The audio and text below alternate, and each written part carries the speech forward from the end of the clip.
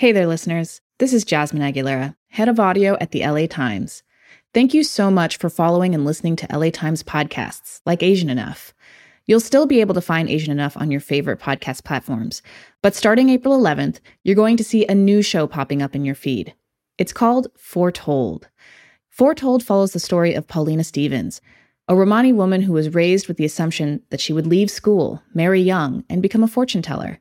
Her fate seemed pretty certain, until she decided to leave it all behind. With Paulina's story as a starting point, Foretold will take you past the neon psychic signs and trendy tarot cards to unravel myths and stereotypes that have followed the Romani people for centuries. If you follow Asian Enough, you already follow Foretold. Be among the first to hear episode 1 on April 11th, and keep following for new episodes every Tuesday. Can a fortune teller change your fate? Find out on Foretold, a new podcast from the LA Times. From the Los Angeles Times, this is Asian Enough. Each week on this podcast, we talk to one Asian American guest about the joys, the complications, and everything else that comes along with being Asian American. I'm one of your hosts, Tracy Brown. And I'm your other host, Jen Yamato. Today we are joined by my friend Jenny Yang, the actor, writer, comedian, and roustabout, according to a delightful internet video in which she interviews the quote-unquote Asian Magic Mike. Jenny is currently a writer for HBO Max's Gordita Chronicles, about a Dominican family that moves to Miami in the 80s. Last year, Jenny launched Comedy Crossing, a hit stand-up comedy show held inside the adorable world of the Animal Crossing video game. Since June of 2020, the show has raised nearly $40,000 for Black Lives Matter and other mutual aid causes. You can find Jenny on the internet, talking about important issues like representation, voting rights, allyship, anti-Asian hate, and Asian American excellence. Excellence! I really hope that we continue to not give a fuck and just demand our space. You know what I mean? We need to stop self-censoring, stop asking for permission, give ourselves the permission to pitch the stories we want to see, make the things we want to make, and to accept nothing less. Plus, Jenny tells us about her past life as a labor organizer and how that foundation led to and informed her career in comedy. Basically, there's nothing she can't do. Pretty much. So get ready for the Jenny Yangpire, that's what I'm calling it. That and so much more with the one and only Jenny Yang after the break. Stay with us.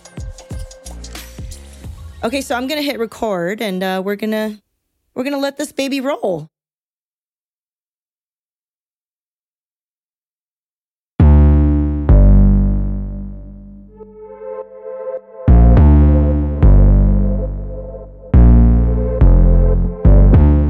Welcome back to Asian Enough. Here's our conversation with comedian Jenny Yang. One quality I really appreciate about you, Jenny, is your ability to bring joy into any room that you enter. Oh, Jen, put that on my epitaph. Oh my God. Give me a little hammer and a chisel. I'll put it on there. Oh, that's like the greatest compliment, because there's just too many bummer things in life. It's like, I get to make people laugh and be a comedian. So that's like pretty cool. So thank you for being here. I'm so glad to be here. Let's find the joy together, all of us. Yes, 2021. Is it a continuation of 2020? We haven't decided yet. We're more than halfway over now. I know. I think we need to make some calls on that. I don't know yet. Well, I mean, to get us started, right? You mentioned being a comedian. And my number one question always is, how do you comedy? How do you comedy on purpose without embarrassment or shame, or, you know, most of all, like, how do you comedy and make a point? Oh God, that's like so much. I feel like that's a whole series of podcasts. How do you comedy and make a point? How do you comedy, period, without shame? Well, I think you have to be shameless. I mean, that's number one. I feel like there is a very special type of person who decides that every day they want to go on stage and, you know, make people like them. And that is torture for most people, public speaking. But I feel like if you're a comedian, you have to have a kind of a sick satisfaction and like the challenge of getting people to go your way every time you are in front of them. It's compulsive, probably, obsessive, possibly. It requires therapy. But for sure, I feel like there's a sort of architecture of your personality that needs to feel like the reward overpowers the risks. Okay, so you did stand-up for, I think, over a decade. Yeah, oh my God, time, I know. Right? It feels, I still feel new, but yes, I'm about 10 or 11 years in now. Okay, so when did you first realize, like first time in your entire life, when did you first realize that you could make people laugh? Oh, gosh. I mean, I probably first realized that when I was voted most obnoxious in my high school band. But was that a compliment? No, it was probably not positive, but I'm like, whatever. I guess it's a superlative from high school. No, when I go back to like how I figured out I was funny, I think I always liked being a little mischievous, even though I got good grades. You know what I mean? Like, did you guys ever have like grades where it was like academics and it's like A through F, but like there's a citizenship grade? Do you remember that? Oh, it's like a participation grade. It was like E and S and I don't remember, but yeah. E for excellent, S for satisfactory. I frequently got A's and frequently got S's for satisfactory because it was always like satisfactory. Jenny talks too much in class. So I was always like making little cracks, but doing well in school. So I feel like I got away with it, you know? When I look back, I'm like, oh, I really used humor to my advantage in high school when I was like a big student government nerd and I ran for, student council. And it was like a mandatory meeting for all of the entire school to watch us do speeches. And if you were funny, you got voted, you got voted in. So that was like probably the first time I consciously understood the power of being funny. Did it work? Oh, yeah. I was in student council for all 4 years and I became student body president. Girl, I know how to make an agenda. Okay? She knows how to facilitate a meeting. I was a nerd, then a jock. Wait, what kind of jock were you? I played soccer. I was the captain of the soccer team. Excuse me? And the captain of the softball team. Oh my God, you were a jock. Well, I played volleyball too, so I was kind of a jock. I know. It was a whole thing. This is a thing that people don't understand. Like, I grew up in Southern California, and I grew up in Torrance, bordering like Gardena and Carson. And I grew up around a lot of Asian Americans, a lot of Latinx folks, Pacific Islanders, Black folks. And like, I didn't understand the stereotypes of Asians until I went to college, and it was like a majority white place because I grew up around Asian Americans. It was like Sweet Valley High, but Asian and with like boba. You know what I mean? Like, so people don't understand that like I could do all of it. I could like be in student council. I could be in band. I could get good grades and I could still play sports. Like the people I looked up to who were cool and popular all also kind of look like me, Wow. I know. I mean, it's true. We don't really hear that story that often. No. It's like Better Luck Tomorrow and Always Be My Maybe collashed. And that was like how I grew up. You know what I'm saying? I grew up in Long Beach and I spent a lot of time in Torrance because that's where all the Japanese Americans are. Yes. Yeah, Torrance and Gardena. So I definitely like very much relate to that experience. Right? Mm-hmm. Like, I feel like especially when you cover entertainment in the industry, there's so many people from outside of Southern California who come here to do their work. And sometimes when they talk amongst each other, they're like, oh my God, no one's from LA. And I'm like, no, bitch, I am. So are all the people I grew up with. So are other people that I know who are in comedy. Like, I always love finding out that they grew up in LA, I'm actually, so I have to put an addendum on this like nostalgia, what I was in high school. I am now a lapsed jock, but Tracy is an actual jock. And this is my moment, my opportunity that I'm seizing to tell the world that Tracy is like a champion dodgeball player, which I recently found out. Tracy, that's so hot. Just aggressive ball throwing? Yes. Yep. Throwing, catching. It's co-ed, so there's boys, there's girls. Do you care to share what league it is? Sure. I moved back to LA after trying, life abroad. And then when you're an adult, it's hard to find friends, right? It's hard to make friends Yeah. unless you already knew them in college or you meet them at work. So I joined a recreational dodgeball league in West Hollywood. West Hollywood Dodgeball still exists. Nice. It's huge, and I made most of my adult friends there. I got my job at the Times through a dodgeballer. Yes. No, for a hot second, I had some friends who played in a dodgeball league and I wanted to go, but I was just too busy. But yeah, that's so exciting to me. I'm a joiner. I was student body president, so I want people joining things. Well, I mean, we've established, right? We established you're funny, obviously. And thanks. Yes, this is a known fact. This is already a known fact. We know this. And you obviously like making people laugh. But you also pursued a more traditional career path outside of entertainment first, like working as a labor organizer. Yes. Can you walk us through that choice and also just the switch?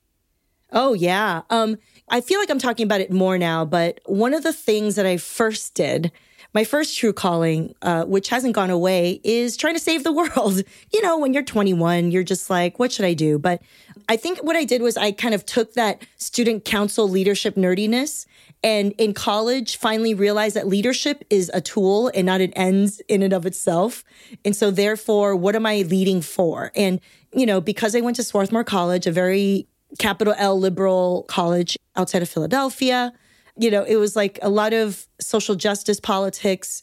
I became a student activist, and it was a realization that the world has a certain way that it works in terms of power and hierarchy, and I can't understand the world any differently anymore. So therefore, I must do something about it. I was making sense of the fact that my mother and father had a very patriarchal, unequal relationship. My mother was a garment worker. Why did she have to work in such poor working conditions? And why did I feel so out of place in a majority white, very privileged college environment? All of those things forced me to seek out answers. And college is the place where you get the language to describe what that is, And so that's what I was really super hype about, guys. I was like a born again activist. Wow. And when people are like, I don't know what I'm going to do. What am I going to major in? For me, it was like a foregone conclusion. I'm going to probably major in poli-sci and policy, maybe work in politics or become a lawyer. And it was easy as that. Yeah. So I worked in nonprofits. I eventually found myself in the labor movement because I was like, oh, they're very powerful. They get shit done. I can see myself having a career in there. I met other like-minded folks who gave up most of their childbearing 20s to the movement, to the cause, just working way too hard, drinking way too much, door knocking, phone banking. I was so committed. I learned Spanish so I could do phone banking in Spanish. Just straight up podemos contar con su voto? Just straight up can we count on your vote in Spanish? Yes, this is who I was. Wow. But during this whole time, and even in college, performing poetry and doing community events was a way that we as student activists and student groups got together. And that's where I found my love of performing. I started writing poetry. I performed it. I wouldn't call myself a spoken word poet, but I was a poet that performed. Even in LA, I performed a lot and in a space called Tuesday Night Cafe, Tuesday Night Project. Yes. It's a legendary Los Angeles space that has been over 2 decades running. I became an associate artist, like a resident artist there as a performer and a poet. So around town, I actually was known as a poet. I even got scouted by an NBC casting person to be like, hey, do you write your own stuff and perform? And I was like, no, fool, I'm working in politics. What are you talking about? I denied that part of me and didn't take it seriously until I just got burnt out by the labor movement and was like, I got to be creative. Do you feel like all of these threads were ways for you to, in college at that age, we're all trying to figure out the path that we are supposed to go down. Yeah. And whether that's labor organizing or even poetry at the time, do you feel like both of those directions felt like ways for you to make sense of your place in the world? 100%. Whenever people are like, how did you know you're going to be a comedian? No one tells little Asian immigrant girls you should be a comedian. But you know what? Back then, within the last couple decades, the more likely spaces that I was welcome in was spoken word and poetry spaces. Do you know how many spoken word artists of color who are Asian American or whatnot, who from the 90s and on, who all should have probably gotten an overall deal, You know what I mean? And had their stories and their content made into television or feature films. Like people like D-Lo, Christina Wong. Like there's a bunch of people that I looked up to that I was like, oh, dude, what they do is super cool. And I feel like if the zeitgeist just was a little earlier, I feel like they could have more quickly scooped up a bunch of talent. You know what I mean? But that just means the industry can right now look back on the people who are putting in the work. Yeah. For their talent pools. Yeah. So, I mean, yeah, that's just a very like long way to say I got burnt out by politics, but I realized that this thing I did on the side was something that really fueled me. And it's like, YOLO, life's too short. Like, oh my God, like I just need to go toward the joy, go toward the thing that feeds me, which is writing and telling stories and delighting people, making people feel things. I think for a lot of us growing up, and I think you've mentioned, you know, there were so few Asians in comedy or in the comedy space to look up to. I still remember the first time I saw Margaret Cho on TV. Like, and it was a stand-up special. Oh, yeah. Yeah. You know, can you talk a little bit more? Like, what was it like for you? And was it intentional for you to make your comedy around identity? I mean, there was no intent. You know, I'm a part of a crop of Asian Americans who were very influenced by ethnic studies and Asian American studies. Like my friend, like Phil Yu, Angry Asian Man, and a bunch of other people that you might consider sort of like Asian American social influencers or Asian American Twitter or whatnot, who out the gate were talking about identity issues and Asian American issues. A lot of us were like student activists in Asian American studies or Asian American student politics in college. And so for me to talk about my identity was going to be, you know, it was just going to happen. Yeah. But when I started about 10 years ago, I was very aware of the fact that Hollywood loved to pigeonhole people. Right. And today people are playwrights. They're writing for TV and film, vice versa.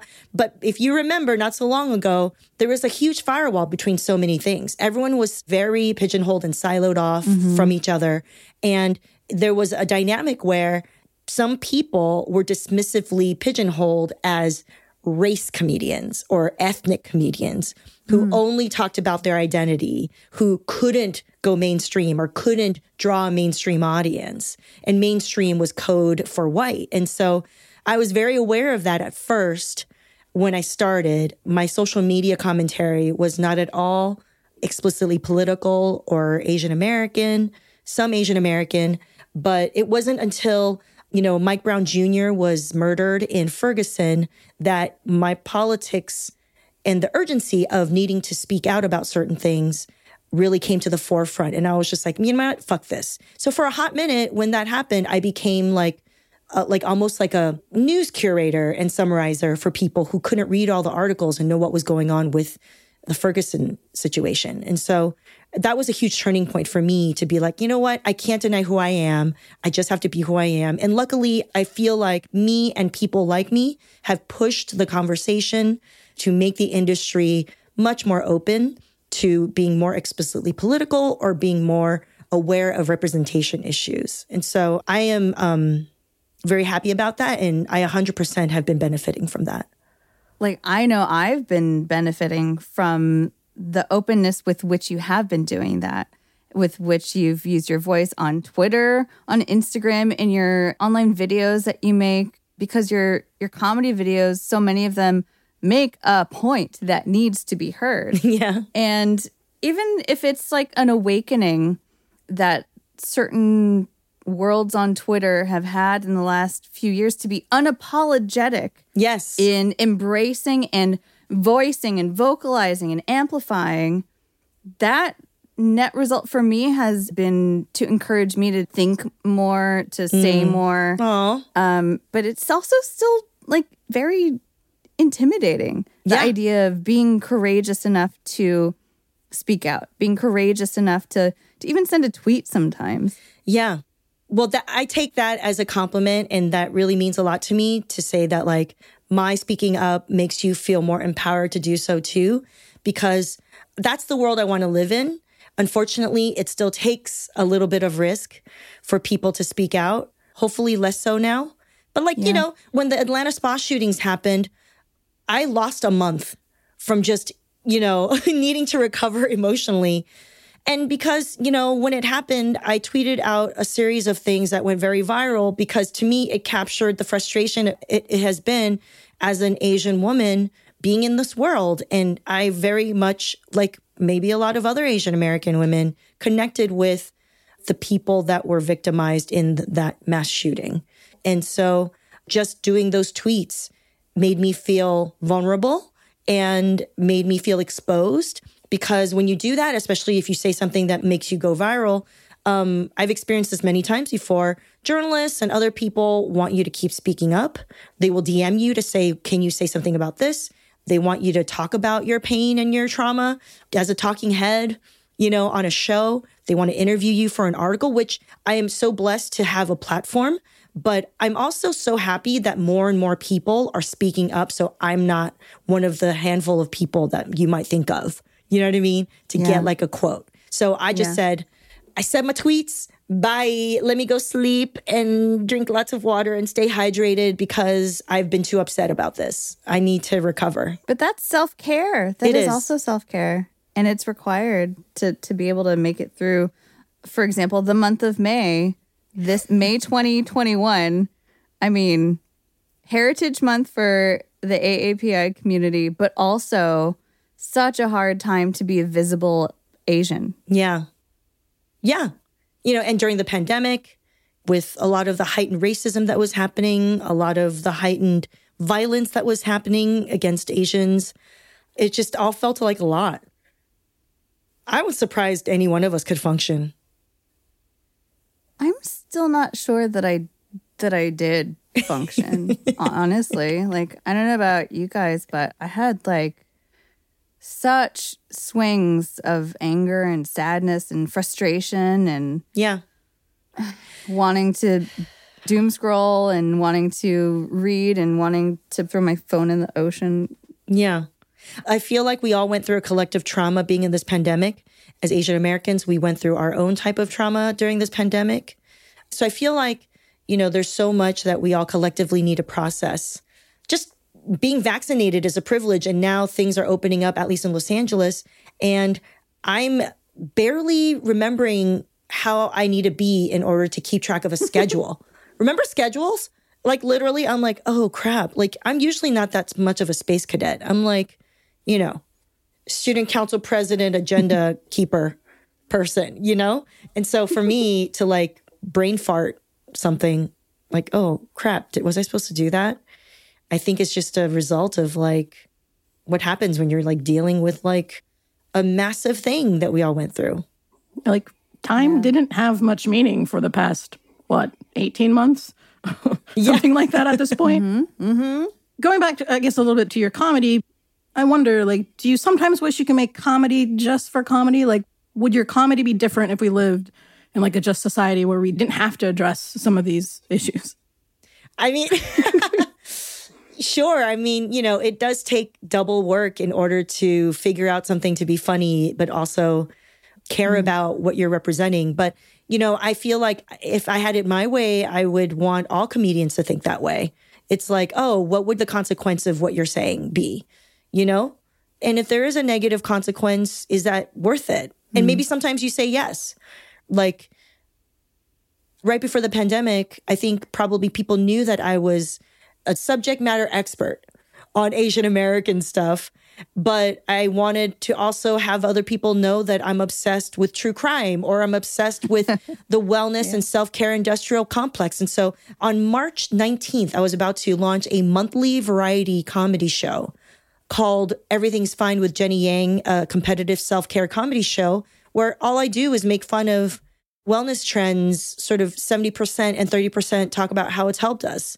Yes. None of us want to only be asked about race stuff, Asian stuff, identity stuff. But we do have to ask about one of your viral bits because it was so funny. Oh, thanks. What was it? It's the video that you made after Andrew Yang wrote an op-ed in the Washington Post suggesting that Asian Americans, in the face of racism and violence, simply, quote, show without a shadow of a doubt that we are Americans who will do our part for our country. The coronavirus has a lot of Americans scared of Asians. So Andrew Yang says we can't make them be less racist. We just have to be more American. Let's see if that works. Come on. I'm ready to be more American. Proud to be an American, where at least I know I'm free. Because there ain't no doubt I love this land. God bless the USA! And you did this going out into the world, which was a brave act in itself at the time. And you were wearing red, white, and blue. You were holding a sign, asking people to honk if they wouldn't hate crime you. USA! USA! USA! Everyone not honking is not a patriot. Will you not hate crime me? USA! USA! Hi, would you like a Clorox wipe? I'm giving them out. Thank you. It's just a service to the community because I'm an American. You were doing all acts of miniature civic service. And it was funny for many reasons, but one of the biggest reasons it was funny is because it made the point. And I now wonder, do you think Andrew Yang saw your video? Yeah, oh, for sure. You think so? Hell yeah. I wonder if the point was hammered home. I hope so. I believe he saw my thing because he's friends with friends of mine. And we are 1 degree separated. So I hope he saw it. I mean, he responded and actually had to make another statement trying to clarify. But it's like, no, you put this in print for a Washington Post op-ed. You know what I mean? So someone vetted it, you wrote it, or someone edited it for you. And you said yes to it. You co-signed it. So, you know, Andrew, thank you for saying it's funny. Thank you for saying it makes a point. It was just a big eye roll for me. I got so mad. You know, I remained very non-commenting about Andrew Yang's candidacy up until that point. And then the moment he decided to address Asian Americans to say, guess what? My advice is to be more American than everyone else in order to not receive anti-Asian hate, was just so asinine and bullshit and frankly dangerous. And so it just made me so mad. I literally made that video or like shot it in like 2 hours of like a fugue state of anger. And then like straight up like making the sign all 2 hours, everything, shooting it, editing it for the next 12 hours. And then I put it out. I was just like, I fucking can't, you know, because to me, I feel like I have a small platform and I have an ability to try to make a point. And if someone else doesn't make this point, I would like to do it, especially if I could do it in a form of comedy that keeps people entertained while I make the point. And so I hope that I highlighted the absurdity of his suggestion. It's also cathartic just to hear you say the words to people, strangers, like, will you hate crime me? Because that sometimes crosses through my head. Maybe not for me, but sometimes like with my mom going out, I'm like, oh, like how dangerous is it for you right now around these other people? Yeah. I did that video, I think in April or early May. And so that was when it still felt really scary to be out on the streets. It was actually very quiet out on the streets. We still didn't quite know how transmissible everything was. And I had already started to hear the drumbeat of anti-Asian racism. It wasn't until within the last few months that we got more of the graphic videos of people being beat up. So this was before that. And so for me, I already knew it was coming. I already experienced some of that hate within the first couple weeks of everything being locked down. You know, I was out on the street, the same street where I shot that video. I was on the street corner, maybe a week after the lockdown where I was trying to buy groceries. And a white guy pulled up in a pickup truck and slowed down in front of me, even though he had a green light, and looked at me menacingly and flipped me off with both of his middle fingers and then drove off. And, you know, I knew what that meant. You know, I've experienced racism before as a kid and growing up. And I know when I'm being singled out, even if he didn't call me an anti-Asian name, I knew what it was about. He just stopped to flip me off a week after everything got locked down and people calling it the Kung flu or the China virus. So, you know, it was also driven by that. You know, for Andrew Yang to say that, it incensed me. Especially knowing that you went out and filmed it in the same place where that incident had happened to you. I didn't know that. Yeah. What I didn't know would happen is that while I was shooting that video, I would get so many honks. And then I actually had this middle-aged white lady and her teenage son flag me down. on one of the corners and talk to me through their car window, and say, I just want to tell you, we stand by you. We think it's so upsetting what's happening to you. We don't think it's fair. Like, she started crying, and then she made me cry. You know, we support you. I don't think it's fair. I was like, oh my God, why are you doing this, lady? And it made me cry because she saw me hold up the sign. How many times does that happen when you're doing a comedy bit? Well, you know, if you're out doing a man on the street, then yeah, you're going to get random people kind of interacting with you. It's a nice reminder that there are nice people out there. Yeah, it was very nice for her to stop. She's like, I went around the block 3 times looking for you just so I could stop and be able to talk to you. More of our conversation with Jenny coming up after the break. Stay with us. Stay with us.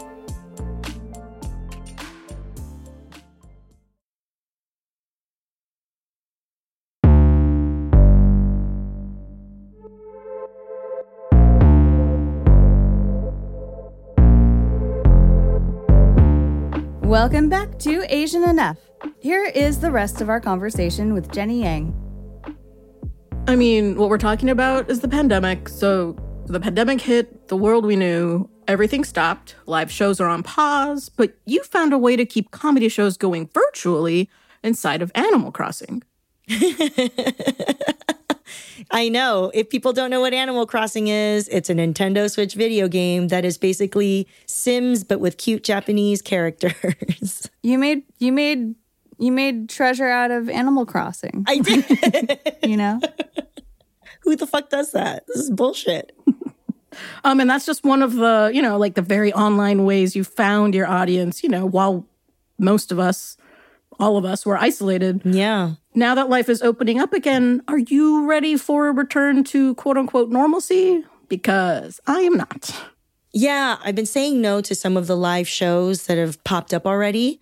And I think I'm going to start doing shows in August. I have a mini tour on the East Coast happening just to get my feet wet in October. So I want to be ready for that. But no, I still feel kind of weird about performing live. I feel, like I said, I feel very fortunate that I'm vaccinated.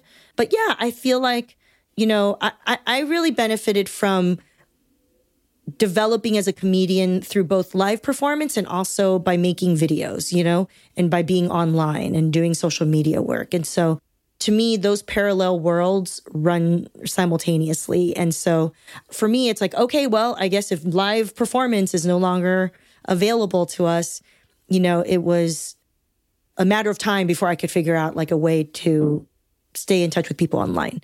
And so I'm just really happy that I was able to do that with Comedy Crossing. But yeah, no, I'm not quite ready yet to perform live. But I'm a little rusty. We're going to have to figure it out. I mean, my version of that is I can't believe I'm about to say this, but I'm not sure I'm ready to go back to karaoke. I know. Jen Yamato? I said it and I felt weird as it was leaving my mouth. And I can't believe I'm saying that publicly to anybody, but it's true. I don't know. I can't wrap my head around it quite yet. And you know. I love karaoke myself too. Karaoke. I grew up in high school going to karaoke rooms, private rooms on the weekends, all the time in Gardena. You know, a karaoke room is a safe space for Asians. Yes. All right. And for us to not have that confined cave-like safe space with good lighting and high air conditioning, it just feels weird.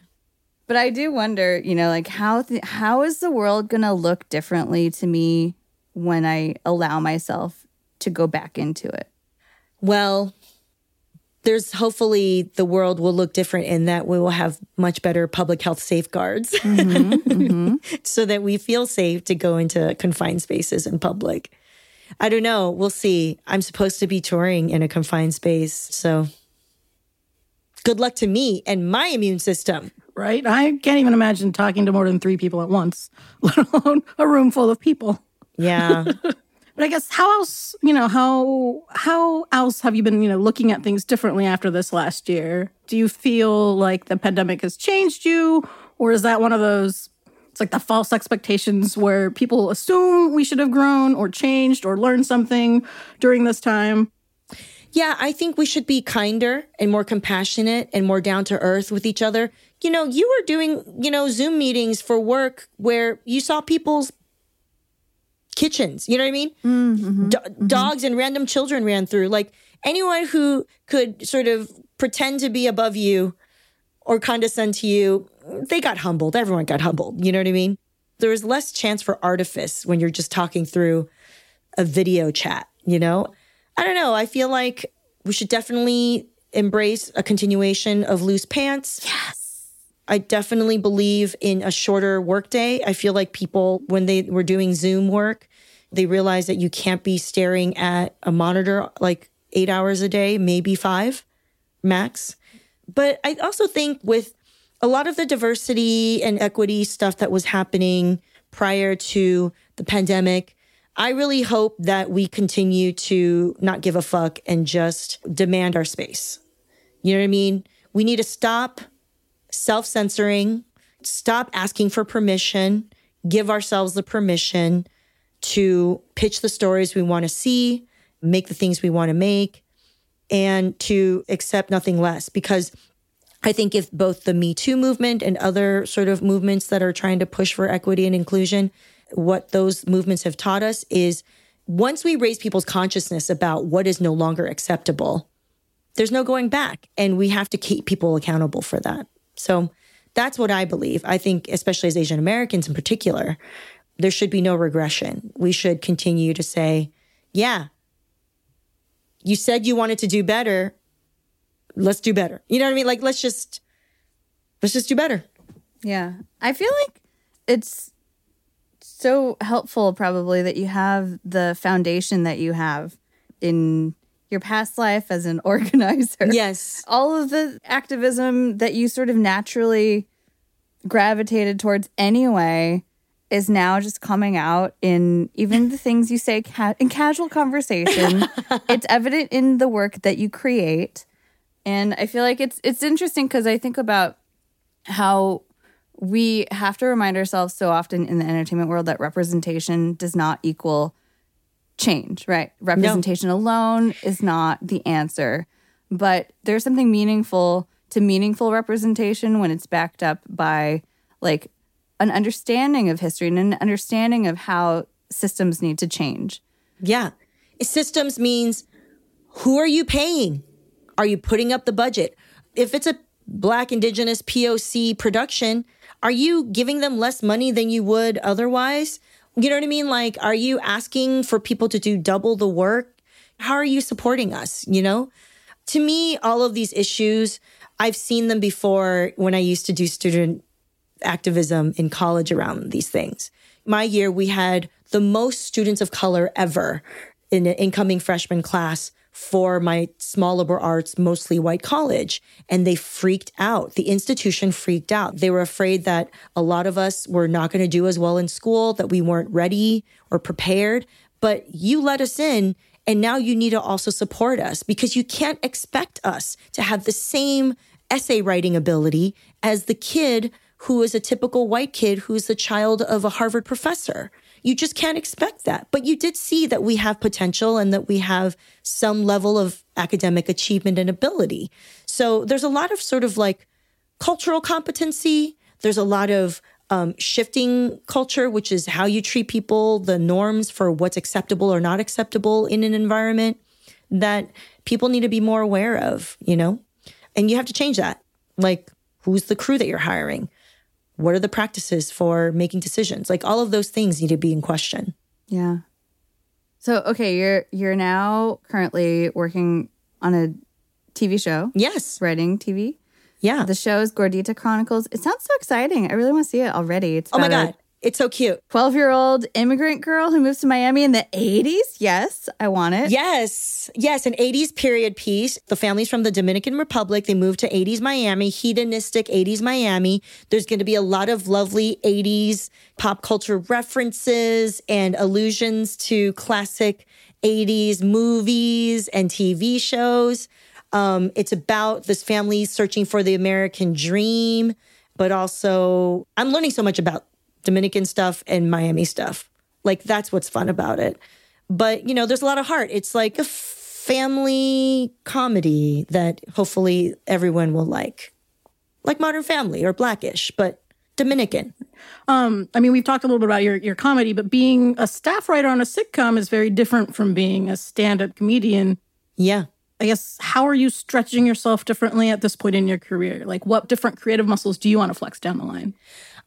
Well, I do love performing stand-up comedy and writing it, as well as working collaboratively on television.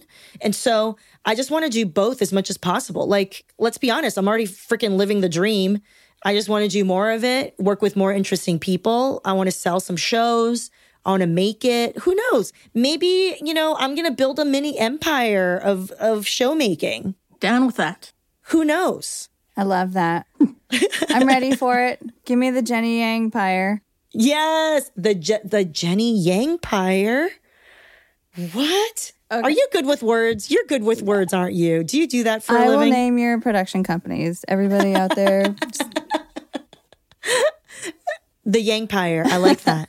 Okay, so we are nearing the end of our time with you. But before we get into our confession segment, yes, I do want to reclaim a little bit of Asian American joyfulness and self-love, two things that I always feel like you put out into the world in this beautiful way. Aw, thank you. I want to ask both of you, Tracy and Jenny, what is bringing you joy these days? One thing that has brought me joy in the last few weeks is, of all things, a conversation about earwax. A conversation about earwax between Jenny Yang and your Korean dad, Nick Cho. That is the last thing I ever expected to see whilst scrolling through my Twitter feed and my Instagram one night. Tweets turned into a full-on Instagram live video in which I watched a device go into an ear. Are we ready to go into my ear? You want to see how clean my ear is? Check this out. Okay, we're going in. Are you ready? Yeah. Ew. Oh my God, it's making me feel tingly doing. Ugh, oh my God. That's my eardrum.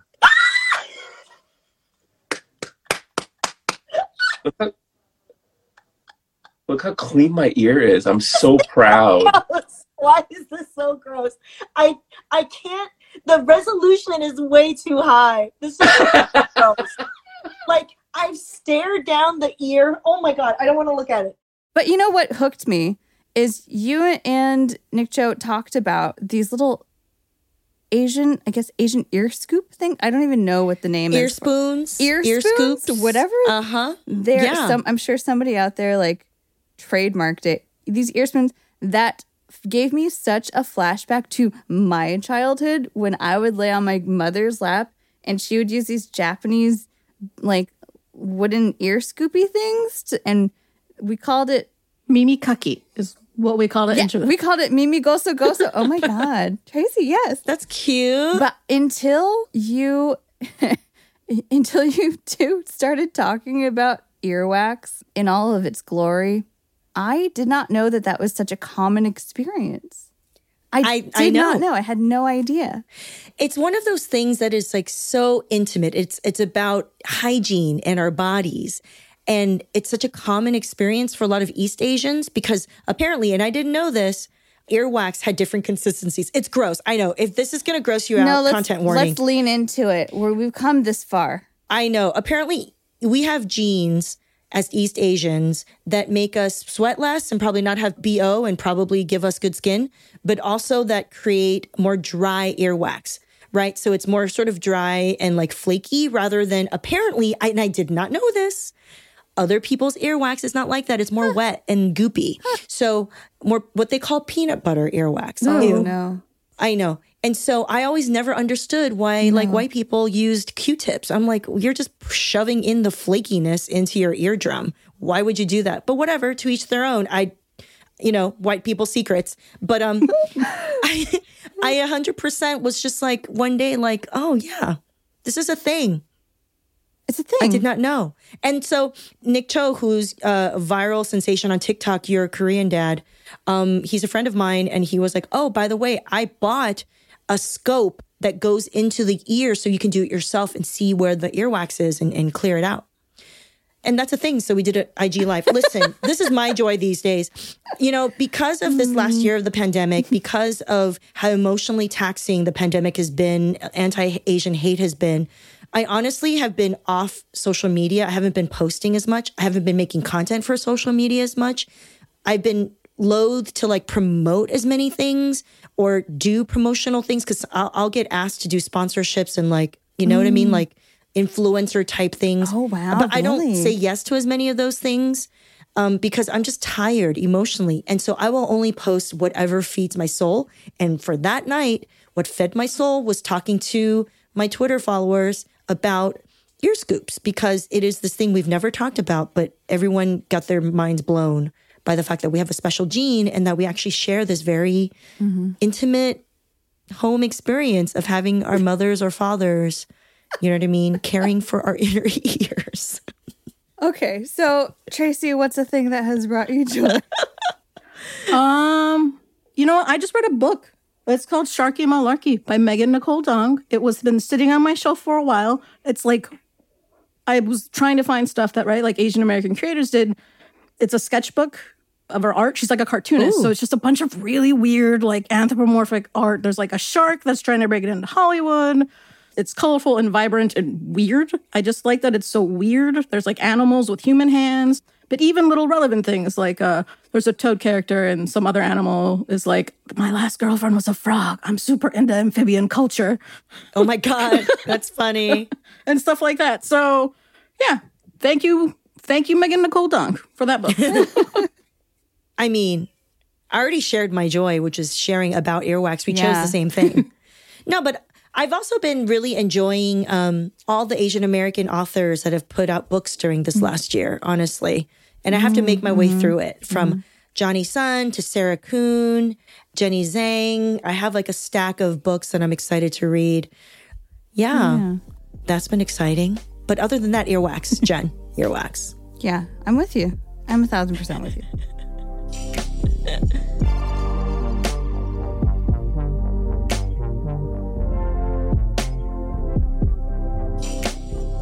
Confession time? It's confession time. Tracy and I have unloaded many a confession on this show. But this is a time where we each share a moment or thing that made us feel perhaps not Asian enough. And then we sit around and we toss it around and commiserate and explode it into little bite-sized pieces so that we can digest and process them. I'll offer up one inspired by this conversation. And this is like Okay. slightly nerve-wracking. My confession is that I have not really ever gone to an LA Asian comedy show. And I feel bad about that. I do. But Jen. hear me out. Are you not talking to someone who for many years produced an Asian LA comedy? I know. Show. That's why I'm saying this is a very scary confession to make. But the reason why is because comedy shows in general are a thing that intimidate me. Yeah. Well, why So do you I- think that they intimidated you? Yeah, it's a good question. Because you were probably the only Asian and they might pick on you? Possibly that has crossed my mind. Because that's what a lot of Yes. people told me when I first started to produce my tour. We don't do it anymore, but it's called Disoriented Comedy. We used to do 2 shows a month around the country. Everyone would afterwards would say, I went to one comedy show one time and got picked on. It's like, why would I go and spend my money there? And so they would come to our shows. They'll see a variety of talents from a variety of Asian backgrounds and had a great time. And so, Jen, you were just not experiencing the right shows. I'm sure you're right. And thank you for taking that so gently, for receiving it so gently and Oh with yeah, such outwardly, care. but you are dead to me inside Yeah, now. I get it. That's fair. Yeah. Tracy? All right. Well, this is a scary confession for me in your presence. I did not go or participate in karaoke until my mid-20s. That's okay. That's all right. Even though I grew up in, like Long near LA Beach. County, Long Beach. Around Asians. Right, around Asians. I knew of the existence of like the private room karaoke's. I've been to parties where karaoke was present. I was just very good at flying under the radar and not participating. Why? Why is that? I think when I was little, I had transferred elementary schools, and like after lunch was for chorus for some of the kids, but you had to try out to do it.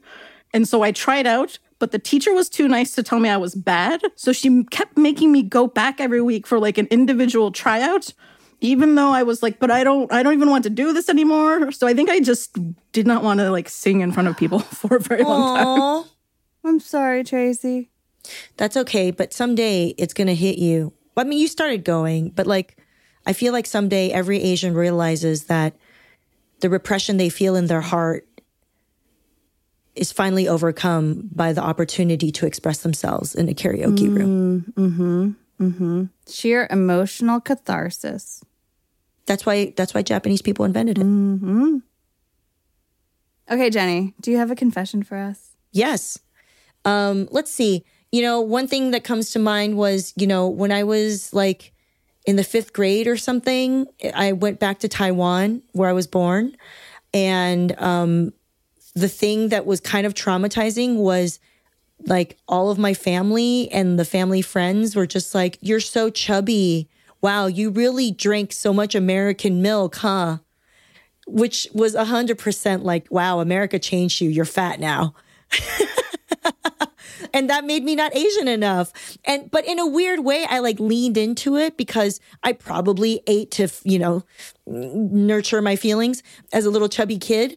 But like 100%, like I was also like, yo, McDonald's in Taiwan in the 90s, your hamburgers were so good. I literally ate 2 Big Macs one time, and 2 Big Macs because it was so good. Just really good, solid fat kid stuff. And my mom laughed about it and would tell everyone. So she reinforced, reinforced the stereotype that I just became this big, fat American girl now. You know what I mean?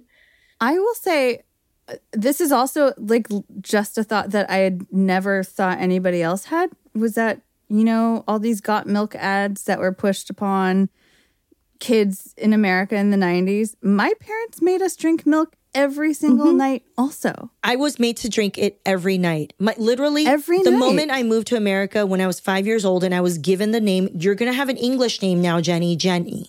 And by the way, you're going to have to drink milk every day because that's what American kids do. Literally, I got this little teacup. Like I was so short because I was 5, shoved toward me on the countertop, and a little dime slid across the counter toward that cup to be like, if you drink this cup, 1 cup every day, you will get a dime every night. Oh, wow. At least there was a transaction. I know. That's how I built up my piggy bank and my tolerance for lactose. And I was never looking back. I had cereal every day for most of my childhood. Same. I didn't know people drank water. I just assumed when you were thirsty, you drank milk. I was like, you get tea or you get milk. That is so Asian American to be like, my 2 beverages are tea or milk. Do you have an Asian enough confession you want to share with us? Call us at 213-986-5652. That's 213-986-5652. Okay, that's it from us here at Asian Enough. Thank you to Jenny Yang for joining us, and thank you to you, our listeners, for listening. And don't forget, if you love the show, please leave us a review on Apple Podcasts, or recommend us to a friend, or follow us on Instagram. You can find us at Asian Enough Pod. We absolutely love hearing from you. But before we sign off, we would like to take a moment to thank and celebrate someone whose name you've probably heard a lot on this podcast. That is, if you usually make it this far into the credits. That is Abby Fentress Swanson, executive producer of podcasts and audio here at the LA Times and exec producer of the show. Abby is saying goodbye to the Times and to us. And so we must say bon voyage and thank her for believing in the show, for believing in us, and for helping launch Asian Enough, because without her, the show would not exist. So, without further ado, Asian Enough is hosted by me, Jen Yamato. And by me, Tracy Brown. Our producer is Asal Sanapur, and our executive producer is Abby Fentress Swanson. Our engineer is Mike Heflin. Our original music was composed by Andrew Eapen. This podcast was created by Jen Yamato and Frank Schum. Special thanks to Shawnee Hilton, Clint Schaff, Jeff Berkshire, James Reed, and Matt Brennan. This podcast is dedicated to the memory of our founding producer, Lina Anwar. Additional thanks to Jenny Yang for letting us play a bit of her comedy video titled Andrew Yang Said Be More American to Fight Anti-Asian Racism During Coronavirus. And a big, big thank you to Nick Cho, aka Your Korean Dad, for letting us share a bit of the magical and extremely informative earwax odyssey that he and Jenny went on Instagram Live. Come back next week for another great episode because Tracy and I will be chatting with the icon, the artist, actress, filmmaker, and independent woman, Lucy Liu. And a lot of people had said to me, well, there's nobody that's out there. There's not a lot of Asian presence in media and television, film. You're going to be very limited and you're never going to make it. And I just thought, I don't know what that means. I don't know what never means. So let's just try.